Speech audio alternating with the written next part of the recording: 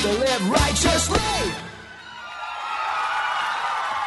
It's time for another episode of the Cultural Hall. It's articles of news for the week of the, what's today? The 18th of September? That'll do me.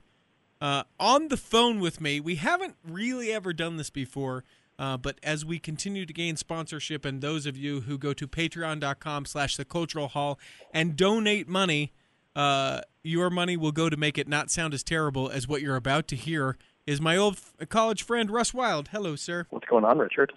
Good to have you here in the Cultural Hall. Now, if you follow the Cultural Hall on Twitter, at the Cultural Hall, you have interacted before, perhaps, with Russ's wife. Her name, technically, Charmaine, but I know her as Chow, so we will heretofore call her Chow. She has tweeted with us and for us several different general conferences, as we do. Also, that serves as a reminder to let you know that coming up with this upcoming general conference, we will be live tweeting all of the sessions. So please, if you are a Twitter person, at the Cultural Hall to follow along. So now we get to learn about you, Russ. Tell us about you. I've also live tweeted general conference in the past. For the Cultural Hall? Yeah, for the Cultural Hall. I've jumped on there a few times. Not that I knew of. You should have known. Shows that you haven't been reading the tweets. A little tag team, Do you follow the Cultural Hall on Twitter? I follow the Cultural Hall on Twitter. I guess that had slipped my mind. So yeah, no, what would you like me to tell people about myself? Well, Russ and I know each other from college. I used to my whatever year I lived in the in your house down in college, so that's sort of how we know each other. Right. I guess we did radio together. We were probably acquainted our freshman year. And until we started into this, I just realized that there are two other ways that we know each other as well. We're cousins because everyone in the church is related. No, back if you go back far enough, yes. Back in the day, there was a high school news program that Channel 2 did, and you were a part of it, and I was a part of it for like a hot minute, and then I was like, I'm not doing this anymore. Yeah, I know. I was a producer of 2 News Spin is what it was called back then. And it was student produced. What did the Spin stand for? Information Network. Information. And you're which I think if they were to do that again today, I think it would be more successful because, I mean, we were getting VHS tapes from high schools all over the state and trying to cobble together a TV show out of them, which was ridiculous. But now everybody's shooting 4K on their iPhone, and you could probably make a little student newscast that looked pretty decent. Interesting. That may be something to explore with the news folks here in Utah, or maybe the news folks in Texas. I mean, you're essentially a news guy there in Texas. Talk about that for a minute. Right. No, I did a stint in news in southern Utah right after college, and then short order came to Texas and was on the TV in Austin for about a decade. And now I stay home with my kids. Which is sort of an interesting thing because he's not being sarcastic. He is stay-at-home father to 4 kids? Yeah, 6, 4, 2, and 0. Not in utero 0, but not very old. No, he's 6 months technically, but it's 0 because I'm not one of those people that likes to use months. It's just my baby. How old? 0. I mean, the oldest is what? 60. I'm just kidding. It's 48 months. I saw something on the car seat or something or a game that was like good for kids up to 48 months. I was like, 48 months? How old is that? Yeah, you have to start doing division in your head, and you're just like, come on. What? It's 4 years. Except for a leap year, there's another month, right? And then how does that, we have to bring it around. Yeah. So, the kid's 0 until he turns 1.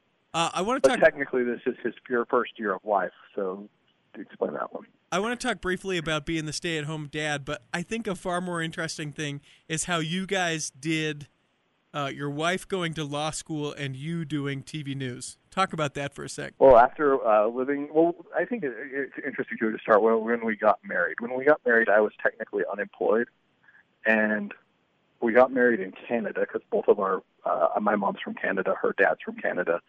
And so once we got back to the United States, I checked my phone to see if I had any messages, and one of the messages was about a job in Texas. And so I called them back, and then we ended up rerouting our honeymoon and moved to Texas basically a month later.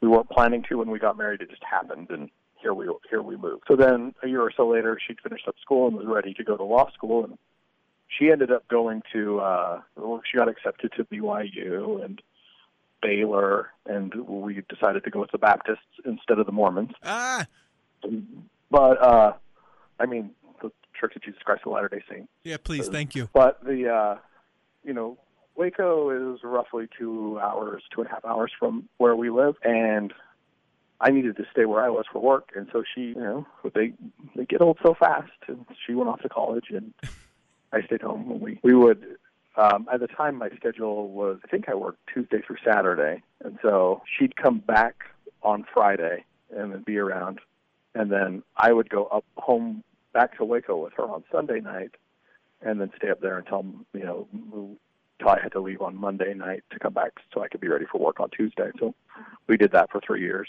through law school, and child number one was born in her last year of law school. Like you do. Which complicated it just a tiny bit more. That sounds so awful. I mean, you guys made it through, and there could be no more amazing couple, but that honestly just sounds terrible. Every bit of it. I mean, there was one night where I was staying in the apartment in Waco, and her mother was there, and it was a tiny rat hole of an apartment just off campus in Waco there, and the baby's crying, and I'm trying to walk back and forth to get it to go back to sleep, and the mother-in-law's in the living room, so I couldn't really go anywhere. Finally, I just swallowed the baby super tight, and she went to sleep. And then, 6 hours later, I woke up scared to death that I'd killed my child by over-swaddling. I woke up, holy cow! But she was just fine, happily sleeping. And from that day on, I was responsible for swaddling the children, and they sleep great when they're tied up extra tight. You living in what part of Texas now? The city is San Marcos. It's basically halfway between Austin and San Antonio. Famous for? A river, Texas State University. There used to be an amusement park here called Aquarina Springs with a swimming pig. Wait, with a swimming pig? A swimming pig, yes. Okay. The San Marcos River bubbles up out of the ground in a lake here in town, and they used to have underwater shows and mermaids and a swimming pig. You would go down in this submerged theater, or it's a theater that you'd sit in, and then it would go underwater. They called it the submarine theater. It'd lower down into the lake, and then they'd do shows with mermaids swimming around and doing tricks and things, and the swimming pig would swim by, that kind of things. I never actually got to experience it when I was originally moving here. In 2007 is when I moved here. I told someone, this is where I was coming. They said, you got to go see the swimming pig. And so when I first got here, I was like, where's the pig? Where's the pig? And they had shut down years before. Why does it not exist anymore? Not profitable? The university purchased the amusement park, or what I guess that's what you'd call it, an amusement park. And it's it's a spring that bubbles up out of the ground. It's very environmentally sensitive. And so they've turned that area more into an area that reflects the sensitive nature of the springs and the river, and focuses more on conservation and restoring it to its natural state rather than having mer people drink Cokes underwater. But what happened to the swimming pig?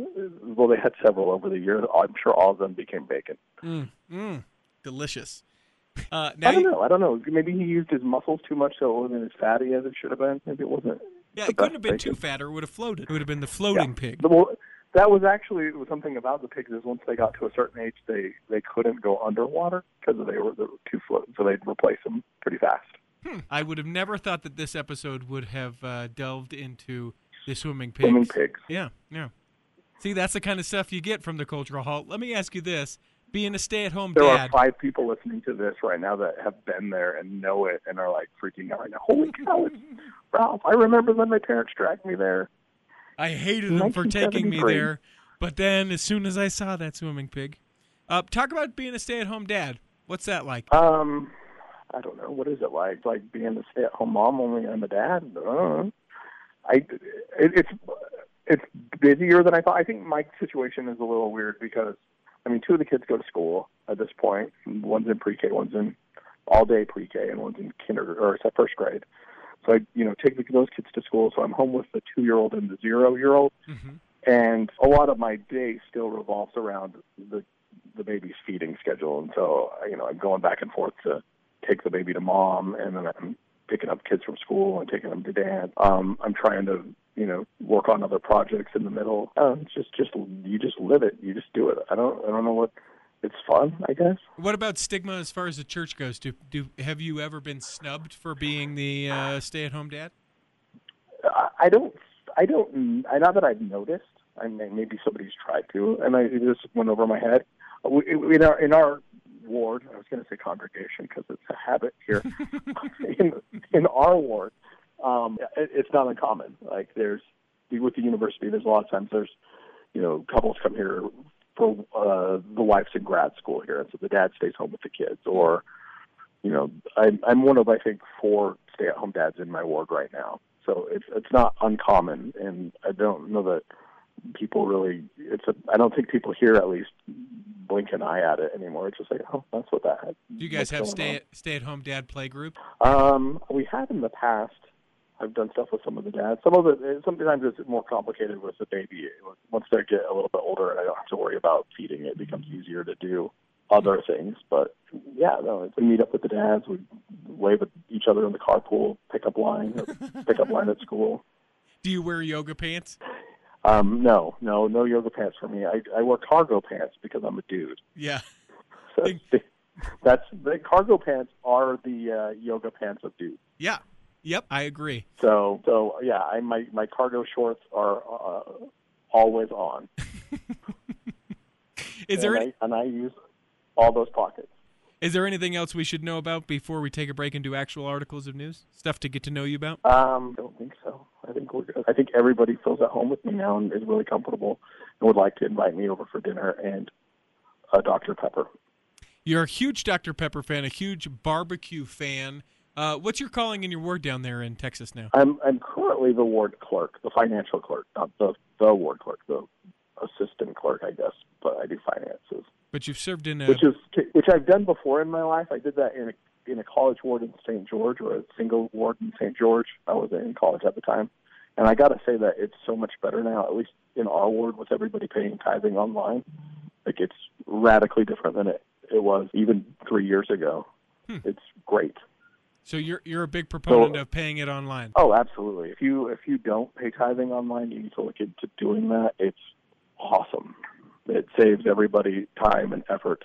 There's been a couple of times that we have had no donations on a Sunday, and there was one day, and I hope this isn't like revealing. I'll speak in general terms. Okay. There was one Sunday where we had only change in donations. There was 2 So you mean kids like that coins? donated. Yeah, coins. Okay. Yeah, change. I had like not even 50 cents. We had less than 50 cents in donations. So, but you have to process it the same way. So you do all the things and you put it in this ridiculous bank envelopes and seal it all up and take it to the bank. And I always like to think that the people at the bank are getting all the deposits from all the churches in town. And on Monday they have a pool about which church did the best. And they were like, whoa, what happened to the Church of Jesus Christ of Latter-day Saints on Sunday? Yeah, they just got change. That preacher must have been really bad. Less than 50 cents. But you still have to do all of the procedure. Yeah, for sure. And there's no doubt that the materials used cost more than the donations received that day, which is great because it's all happening online. And I don't need to know what you pay in tithing. Nobody in your ward needs to know. Your bishop, I don't think, even sees it. I mean, I guess he could probably dig in and see what you're donating online, but I don't even think that's the case. Yeah. I mean, it'd be pretty true. So I mean, it's basically like you can do whatever you want. Just do it online. Yeah. No one needs to know. And so easy. And it doesn't. And I don't have to stay after church for 4 hours to count the money. It sure beats when I was in St. George, in the singles ward, when there were people that worked waiting tables and they bring in a stack of ones. Yep. I'm like, why can't you get cash does, in for a 20 or 20s? Why do I have to count all these ones out? It's giant thing. It's a widow's might, Russ. It's a widow's might. No, I appreciate it. I had to take the extra initiative to swing by 7-Eleven and get a 20 instead of giving the poor bishopric member 21s to haul around in his pocket all day. Or better yet, just pay online now. And you could do that. That's just through your LDS.org account, right? Is that how it works? Yeah, just jump on there, and it looks like a tithing slip that comes up on your screen. You just fill it out, send it in. I always get confused because I go into my LDS tools, and I think I can get it there, and I can't. You have to go through the website to do it. Yeah, when the church listens to this and they think, oh, that's a great update idea, we should totally make tithing payable through the LDS Tools app. Mm-hmm. So note to the IT guys in the church, do that. I'll pass that That'd along. be awesome. I'll pass that along. Let's take a break and come back and do actual articles of... Imagine running a small business today. It's challenging. Imaging and internet presence is an absolute must. Even with that, you're still a small star in a bright cyber universe. Now, imagine you have someone who understands how to get your site designed for your talents and then easily searched by potential clients. Imagine Lennon Design. Whether it's strictly a website or a whole package of logo creation, advertising media, and promotional materials, Lennon Design is your partner in business. They'll test the boundaries of their imagination to create something unique for you. When you need creative, affordable design, let it be Lennon Design. Call 801-699-3022 or visit LennonDesign.com. Hey, this is Dan, the laptop man from PC Laptops. Are you experiencing panic attacks, nausea, or diarrhea? Is your computer not turning on? Is it running super slow? Is your internet crawling? Or is it just randomly crashing? You could be suffering from ICS, Irritable Computer Syndrome. I want you to ask yourself, when was the last time you had your PC cleaned? Over time, Windows, updates, spyware, malware, and dangerous viruses will make your computer run like crap. You need to bring in your laptop or desktop PC, no matter what brand it is, and let me run a 100% free virus scan, malware, and spyware scan on your computer. Don't wait and risk losing everything. Now, why are we doing this for free? Because we want to impress you so much that if you or any of your friends or family need a computer, service, or phone repair, you come to PC Laptops first. Get into any one of our locations right now or check us out at PCLaptops.com. PC Laptops, where computers start at $7.99. PC Laptops, we love you. Hey, you guys, I want to talk to you about BestDJInUtah.com. Why, that's the company that I have started for doing my DJing weddings and live events. Whatever you need, I am your guy to do it. So whether you're a lifer or a convert to this podcast show, or you just happen to be listening for the first time, if you are in need of a wedding DJ or an MC for your event, or just a DJ for your business opening, go to bestdjinutah.com. Now, I know it says Utah, but guess what? If you want me to come to your event and you're not in Utah, I'll do that too. You're going to have to pay for me to be there, but I'm more than willing to do that as well. It's bestdjinutah.com. Emails there, phone numbers there. Would love to hear from you and then help you make your event that much better. Look forward to hearing from you, and thank you for supporting the Cultural Hall podcast. But it's a show. You knew that. The Cultural Hall wants you to help Utah Food Bank fight hunger statewide. Through your donations of food, time, or money, Utah Food Bank is able to distribute over 31 million meals annually to Utahns facing hunger. Even a $1 donation can be turned into $7.35 of goods and services. 1 in 5 children in Utah could go to bed hungry tonight, and 423,000 Utahns are unsure where their next meal will come from.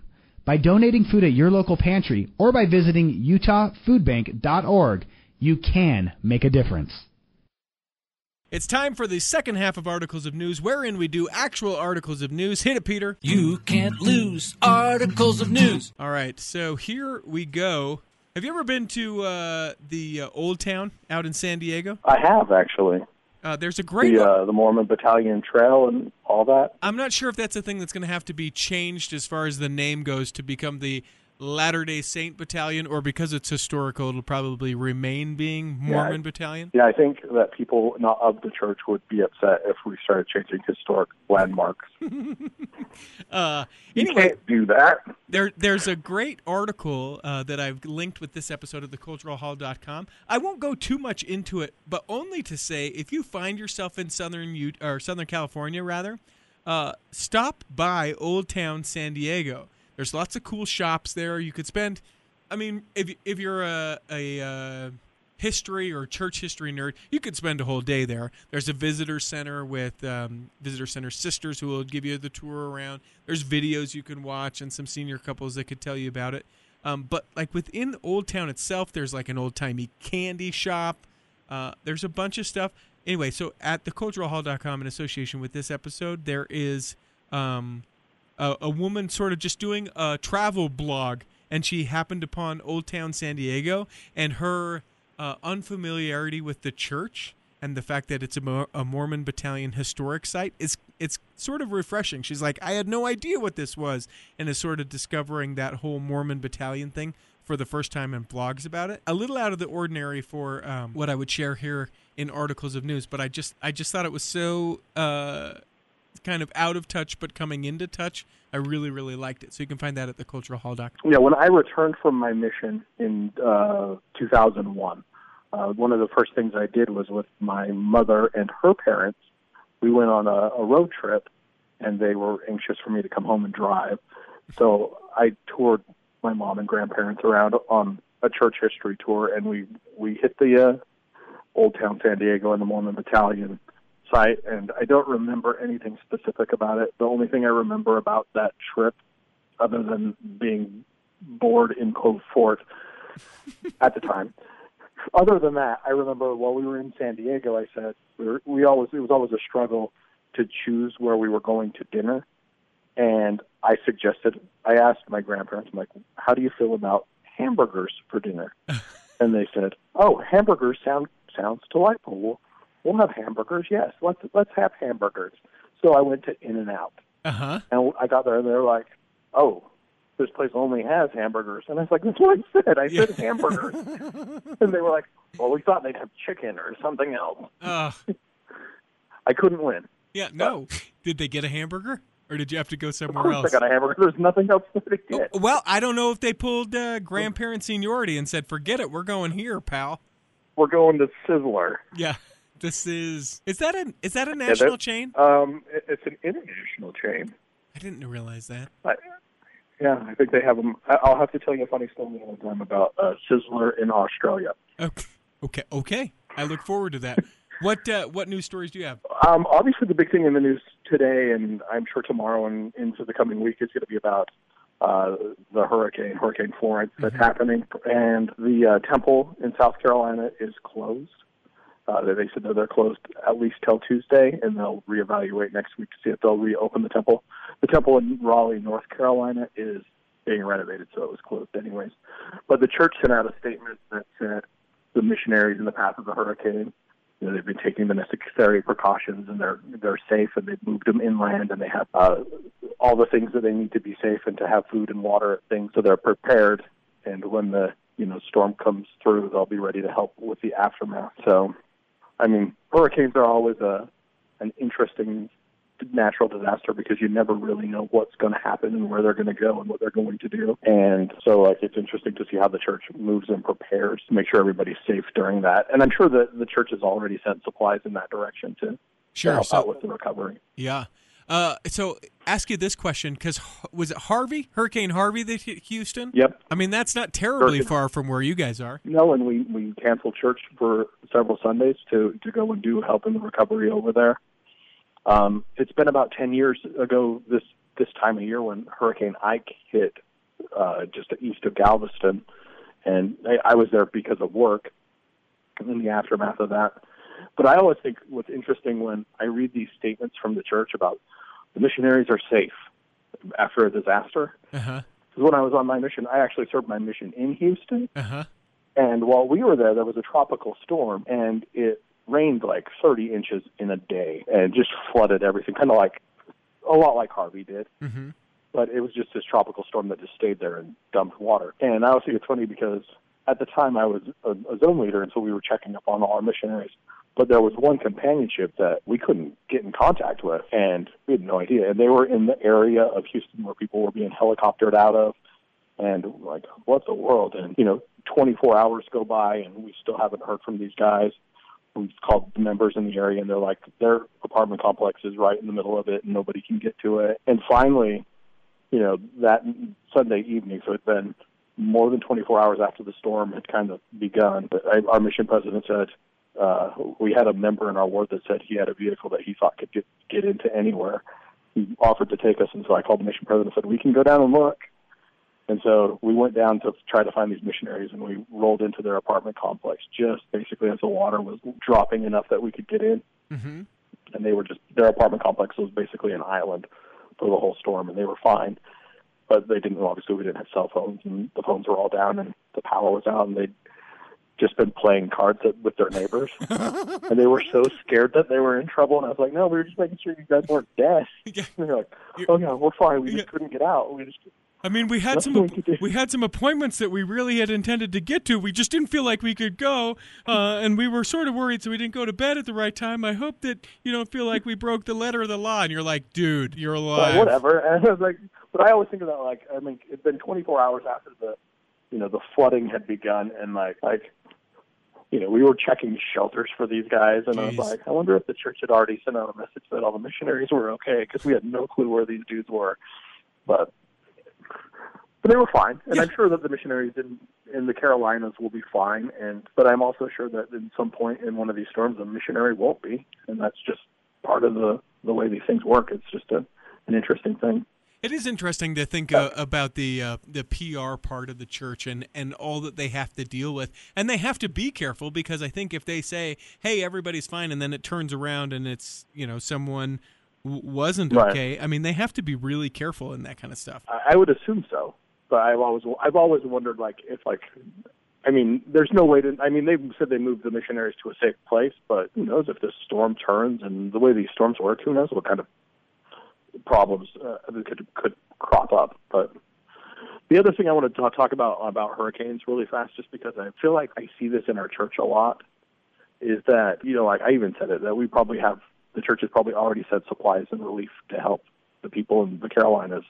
And it's great, and we're going to send hundreds of members to help clean up when it's done. Mm-hmm. But lots of churches do that. Like I've been in so many of these disasters and seen, the Baptist men and the Methodists from Montana or whatever, and I just think that lots of churches help out. But I've always felt like when we talk about it at church, we're like, we're so good, we're the only ones that help, but we're not. Lots of churches, lots of groups help, lots of people help.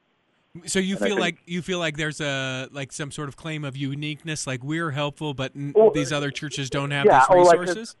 Or so maybe it's more pride. Like look how great we are because we do the thing that we should do because we're Christian. Does that make sense? Right. Like I feel like there's an air of pride when really no kidding, your church is what you're supposed to do. And lots of other churches do it too. And lots of other groups do it too. And I mean, we're good at it and we're able to organize people, but there's also other groups of like I said, like the retired Baptist men who will come and stay for months and rebuild things. Yeah, but Russ, nobody liked the Mormons. The yellow shirts show up and clean up. And, nope. Do you think those are going to be Latter-day Saint helping hands now? This might be the first test we get to see in a week. That's probably not. Too many syllables, right? Tough acronym. Yeah, because what would it be? LDS? Well, no, you can't acronym it out. You have to Latter-day Saint. Yeah. I propose that it be the helping hands of the Restored Church of Jesus Christ. But we're not the Restored Church of Jesus Christ. We're the Restored Church of Jesus Christ of Latter-day Saints. No, that's one of the thing. That was one of the acceptable alternatives. The helping hands are the Restored Church of Jesus Christ. The Restored Church of Jesus Christ is an acceptable name. Okay. Helping hands of the Restored. That's what I'm going with from now on. Okay. I'll support you in that. How about that? I'm designing a T-shirt as we speak. Make sure it's yellow. It has to be yellow. You know about Wanda. Those are the cheap shirts. You know about Wanda Barzee, right? I've heard of her. Did you follow anything with Elizabeth Smart when you were doing news here in Utah? It was really before my time. I thought were we freshmen when that happened? I'm not sure. I think that was 99. I'll have to look. But yeah, no, I remember the whole thing. I remember when Elizabeth Smart was found. And I don't remember the trial per se, but yeah, no, I wasn't actively doing news, so I feel like it was probably the trial played out while I was on my mission. It was 2002, actually, when she was kidnapped. So you're wrong. Okay. All right. But Wanda Barzee, for people who don't know, Brian David Mitchell. Brian David Mitchell, you're welcome. Brian David Mitchell is the one who kidnapped Elizabeth Smart. He's gone to jail. He'll be there the rest of his life. But the one who sort of was an accomplice in keeping her captive, traveled with Elizabeth Smart. You can hear the episode we did with Ed Smart here in the Cultural Hall if you just go to theculturalhall.com and search for Ed Smart. You can hear about that. We haven't ever had Elizabeth Smart, but if she wants to, she's more than welcome. Anyway, Wanda Barzee is going to be released from prison, and people here in Utah are pretty upset about it. And foremost, Elizabeth Smart saying, this is unbelievable. I can't comprehend how someone who has not cooperated with her mental health evaluations or risk assessments, and someone who did not show up to her own parole hearing, can be released into the community. That's just a part of Elizabeth Smart's statement. And even Wanda Barzee's own sister is like, nope, she shouldn't be a part of the community. But the way that this has happened is she served time federally and then served time locally, and the parole board here in the state of Utah said, you know what, she served time federally and that has to count towards her time here locally, and so that means she's getting paroled and out. And here she comes. Yeah, I hope that Barzee just disappears into the background and we never hear from her again. That would be ideal, I think. She seems, just disappears, and it's like, oh, okay, yep, she came back to the community and never did anything. But she seems like she's still a little off. Yeah, no, for sure. And that's ultimately the problem with our criminal justice system, is that they're not in business of really treating that. They're in the business of incarcerating people, and ideally hopefully to reform people, but the mental health system in our country isn't really stellar, and I imagine the treatment that she's had, only if she's not cooperated with it, that like what level can you force a person to do things? Yeah, but at some point, letting that person out seems like the worst choice. Yeah, I have a feeling that the laws in the state of Utah are going to change in January because of this case. But it's one of those things that if you don't like the law, talk to your lawmakers. I mean, they're following the law. I don't know. I mean, they're counting the federal time. It's the difference between a consecutive and a concurrent criminal or sentence, and they said that it ran concurrently. So they counted at the same time. So, and it's really ultimately it's not that much longer. Right? Yeah, it wouldn't be if you consider that she served federally, I think 2 years. So what? It would have been 2 years from now that then she would have gotten out. She was going to get out. And, yeah. So, I mean, no one, I don't think if you asked anyone on the street, they would say, yeah, we're excited she's getting out. I mean, I think the parole board is following the law, or they wouldn't be letting her out. If they could keep her longer, if they felt like they could, they would. Mm-hmm. But at the same time, it's like we all knew she was getting out. She wasn't sentenced in the way that Mitchell was. Mm-hmm. So this day was coming. And I think there'd still be outrage in 2 years from now whether, we don't think she should get out ever, but that wasn't the sentence she got. And she probably took a plea deal, if I remember right. Yeah. You can correct me again if I'm wrong. Yeah. Oh, I will, but she did. But I mean, that's the other part of the criminal justice system. We opted to make a deal with her, and that's the other side of the deal, is that she gets to get out. I mean, I'm hopeful that she's reformed enough that she just disappears and we never hear from her again, and she, quietly goes into the night, and whatever happens, we don't know about it. But I also have a feeling she'll probably write a book, and we'll hear way more from her than we ever wanted to. What other stories do you have? There was I didn't write down the name of the show on KUER. Mm-hmm. With the members of the church talking about the proposition to legalize medical marijuana in Utah. Mm-hmm. And it was really the first time in this whole discussion that a church leader has come out and said that Mormon doctors who prescribe medical marijuana to their patients, or theoretically Mormon or church members who are prescribed medical marijuana and choose to use it, won't be at risk of losing their church membership or their standing within the church. And it said people who were, I think the thing is that if they support efforts to legalize medical marijuana, that won't affect the membership in the church. And then the church leaders went on to say something along the lines of recreational use of marijuana, regardless of whether it's legal or not, is prohibited by the word of wisdom. And, they compared it to, tobacco and other harmful drugs that we use. So I think it's interesting that church leaders, while they're taking a stance and saying the church formally does not support this effort to legalize medical marijuana, they're saying that if members do, that's not going to affect their church standing. And if doctors prescribe it, it's not going to affect their church standing.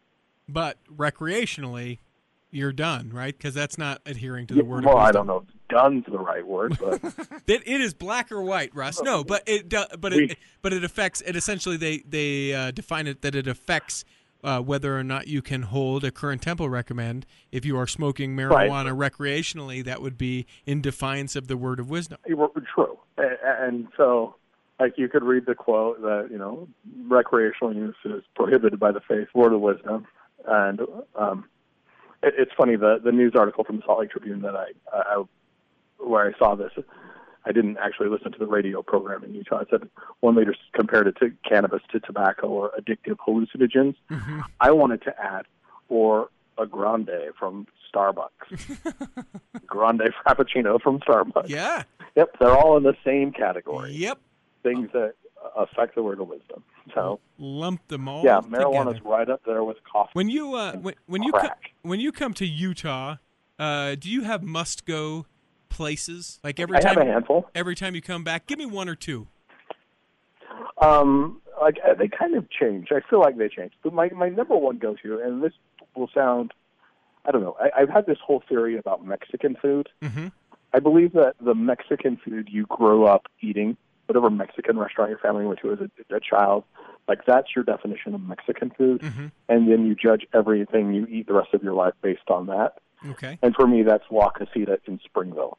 Okay, Springville, Utah, which is just south of Provo. So La Casita, I'm sure if I were to take a Texan to La Casita in Springville, they would be not, maybe they'd like it, but they would probably list off 18 restaurants they like better. Mm-hmm. But for me, that their chicken enchiladas with green sauce, because I was about to say verde, but it's green sauce, are my absolute favorite enchiladas. And I haven't found anything like that. I have Mexican food, obviously, here in Texas that I like, I think is good, but for me, those enchiladas are what I think of when I think of Mexican food, and I'm never close to happy. So that's always one. I like Zupas. They don't have Zupas in Texas? No. We also don't have Cafe Rio, but I'm kind of lukewarm to Cafe Rio.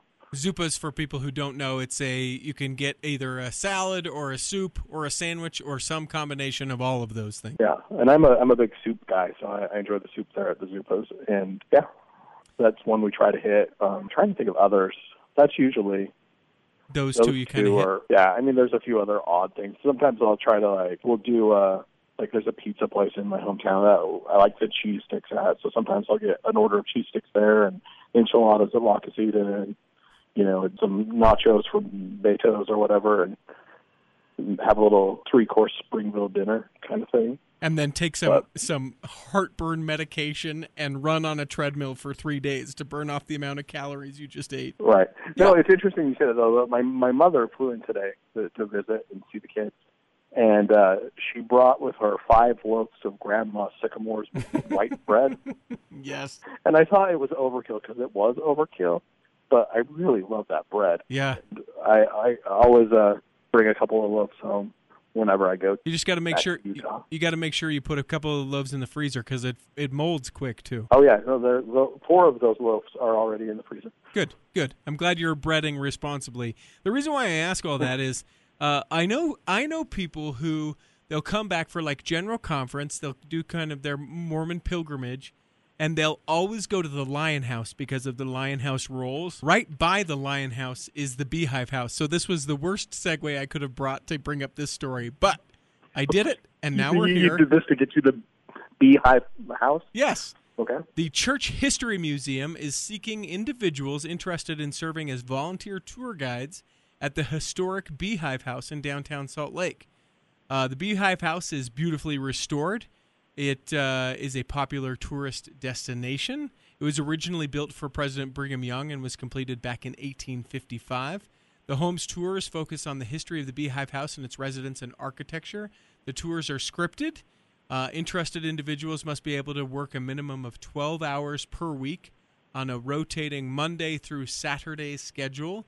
And if you want to find out more information, you can obviously find this at theculturalhall.com in association with this episode, or you can email churchmuseum@ldschurch.org or call them 801-240-8050.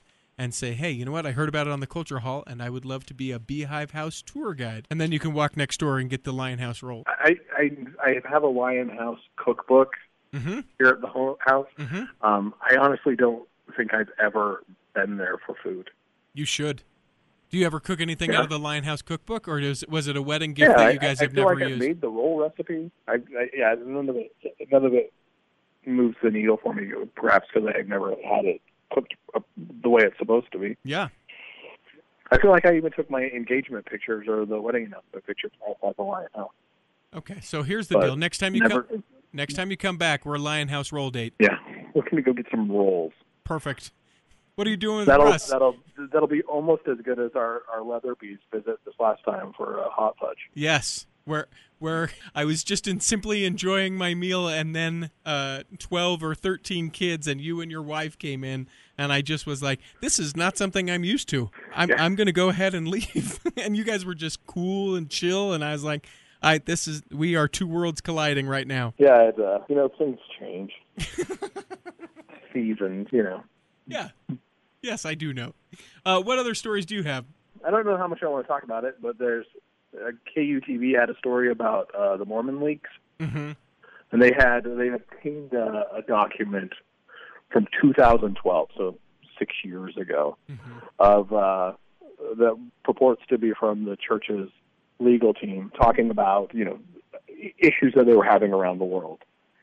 Some of it one of them was a case with a stake president that was accused of sexually touching a young girl at the school he teaches in, and basically, lists what's happening, and then kind of what their investigation, the law firm's investigation into it found, and what they suggest to do. In the case of that stake president, it says the stake president denies any appropriate contact, and he's mystified by the allegation and will stay close to, the church said, the lawyer said, we will stay close to this one. We'll keep watching it. So that happened out of the United States. And so it just details that. And, I mean, the Mormon Leaks guy says, in the quote that KUTV uses, it seems to show that the church's main concern is its image and the after effects of its abuse, as opposed to the focus being on the victim. And I kind of agree with that statement, that yes, that's what this document shows, but I don't think that's necessarily true. Okay. I think that'd be like looking at an investigative report on what caused a fire, and the investigation says, well, we found these signs and these are the issues that we see, but it doesn't address what happened to the people in the building, because that's another department that handles that. Right. It's one. Obviously, I don't think the attorneys investigating these incidences were, it's not their job to find out how they're doing things. There's one example on here that it talks about missionaries allegedly abusing or touching young children, and it says that the local leaders are working with the families of the victims. So, it says that. For me, the most interesting thing in the leaked document, there's a couple of things. One of the, I think of all the stupid things that I saw missionaries do, and there's one that talks about a missionary that got in a fight. A missionary was arrested and released for misdemeanor battery after he had a physical confrontation with a man, and his sentence was 50 hours of community service, and that was that. And I was think of all the stupid things that the church has to worry about that these missionaries do, that they involve lawyers in different states and things. Right. The other thing that I thought of was the again, I feel like even in the stake president's case, there's an allegation, and obviously the church is aware of it and paying attention to it, and even an allegation, they have to be aware and take the steps they need to do to, what are we going to do in this situation? How are we going to handle this? The stake president's denying a student that he abused a student at his thing, so we're not going to take part in that. I think it's going to come to a point where they just are going to have to report everything to the police, right? And I know that I don't. I feel like the story that Channel 2 writes, and I don't know. It says their article says it's not clear how the church handles allegations today. But a part. I'm trying to find it. It basically said that there's no mention in this document about the church, how the church it says nowhere does the document indicate any case was referred to police for investigation. And that's not true, because there's the one incident where the guy was convicted of battery and arrested. Mm-hmm. So some of them were allegations. Yeah, I think the church has to handle everything. There's another interesting case that an elder confessed that he'd been sexting with a girl before his mission, mm-hmm.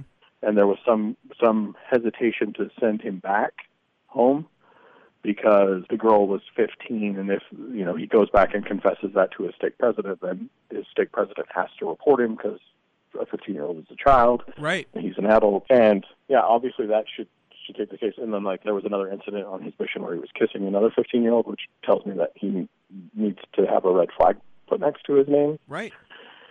But yeah, it's just and be investigated and possibly punished for what he's doing, right? That's the thing that's so difficult to me, and that I hope that there is an accompanying document that just wasn't leaked or wasn't obtained, where it's like, yeah, this was reported, and what happened was we have got the police in, they're investigating it, and he's going home, and he's going to get help, and the church is going to help pay for that, and the person who was victimized will also get some help from the church. Like, that's the part for me that I just really would like to see, and I don't know if those who leak these kind of things would ever leak something like that, because I feel like in a lot of ways they just try and damage the reputation of the church. But I would really like to see that, or at the very least know that that's what's going on.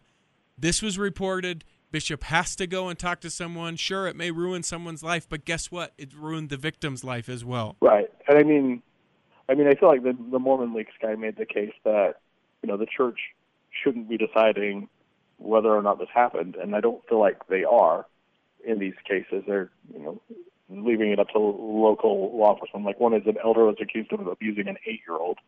The guy got sent home, mm-hmm. and leaders are working with the victim's family.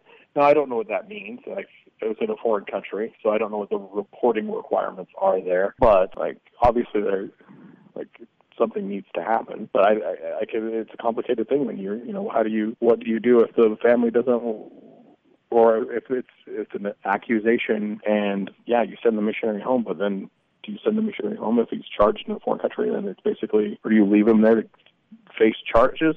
You leave him there to face charges because he broke the law.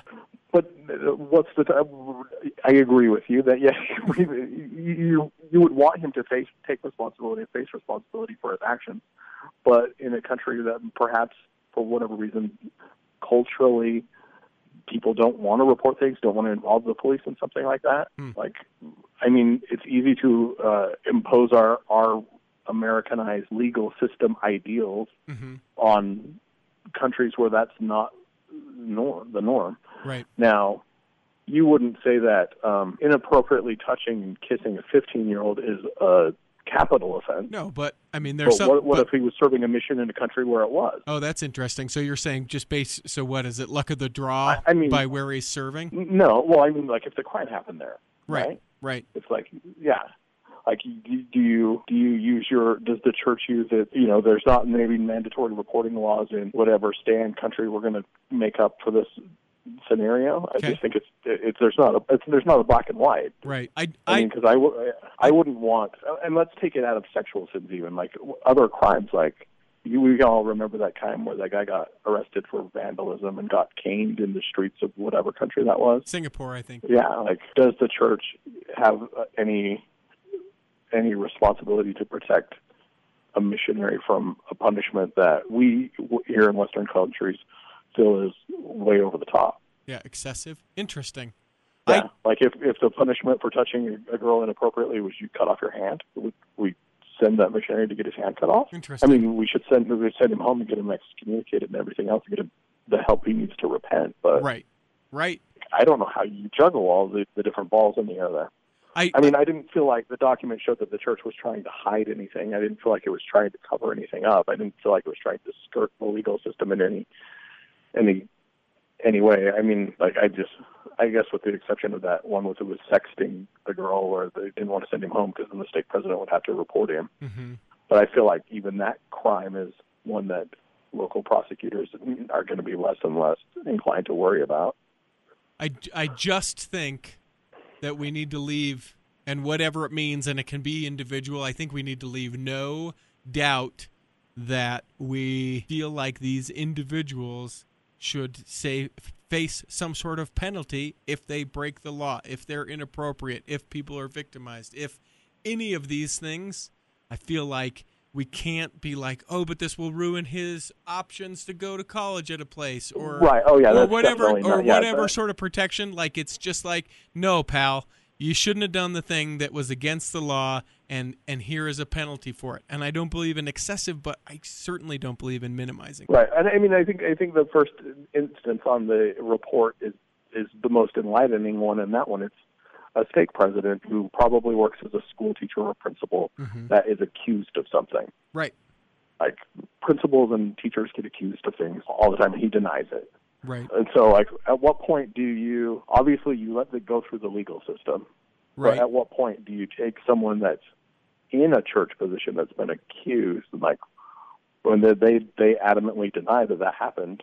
Right, the investigation like, ensues. He's found not guilty, but there's still the accusation. Do you remove him from that? No, but like while the investigation's happening, or like they've investigated it and they may or may not they bring charges, like, but he still denies it and he's going to court. At what point do you release said stake president? I think you do it at the immediacy of an accusation. Really? Yep, I do. An accusation. Only because I don't think that people will just willy-nilly accusations, and I don't think it's fair necessarily, and certainly in some areas people will be like, but leadership, and we don't have that much. But I think you just have to be like, you know what, he's going through a lot, and that is sort of the mercy, I think, of it, especially okay, I can see that. Especially if he's not, if he's not guilty, it's like, yeah, okay, he's going to focus on the process of this whole thing.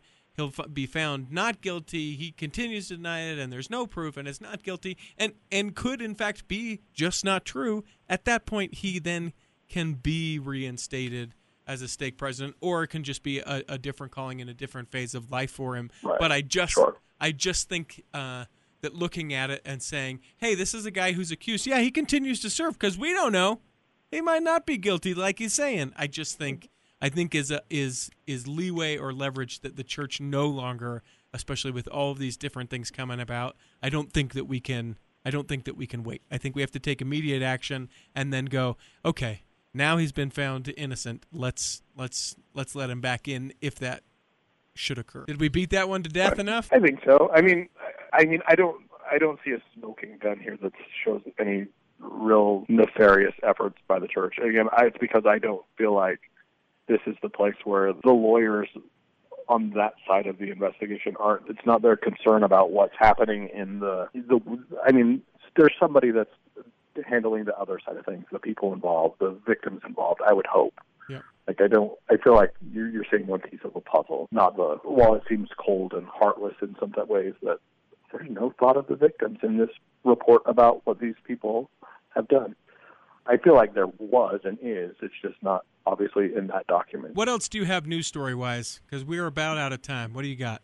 I think that was about all I saw. Okay. I mean, just the weed, the hurricane, the all right. Do you have anything else? I'll lead us through just a couple other things. How is it that Sean Bradley is so tall? That's this article from KSL. You can find it at theculturalhall.com, linked with this. You know how it is? Genetics. Yeah. I didn't go down the rabbit hole, but yeah. It's a jackpot of common mutations. He's played for BYU. He's 7'6". He's in the 99.9999999 percentile as far as height. People are studying him not necessarily for height, but as far as Alzheimer's goes. Apparently, folks that are really tall are more likely to experience Alzheimer's, and especially at an early point. The article then goes on to talk about the disappointing career that he had in the NBA. And with the Dallas Mavericks and the New Jersey Nets. We don't talk about them.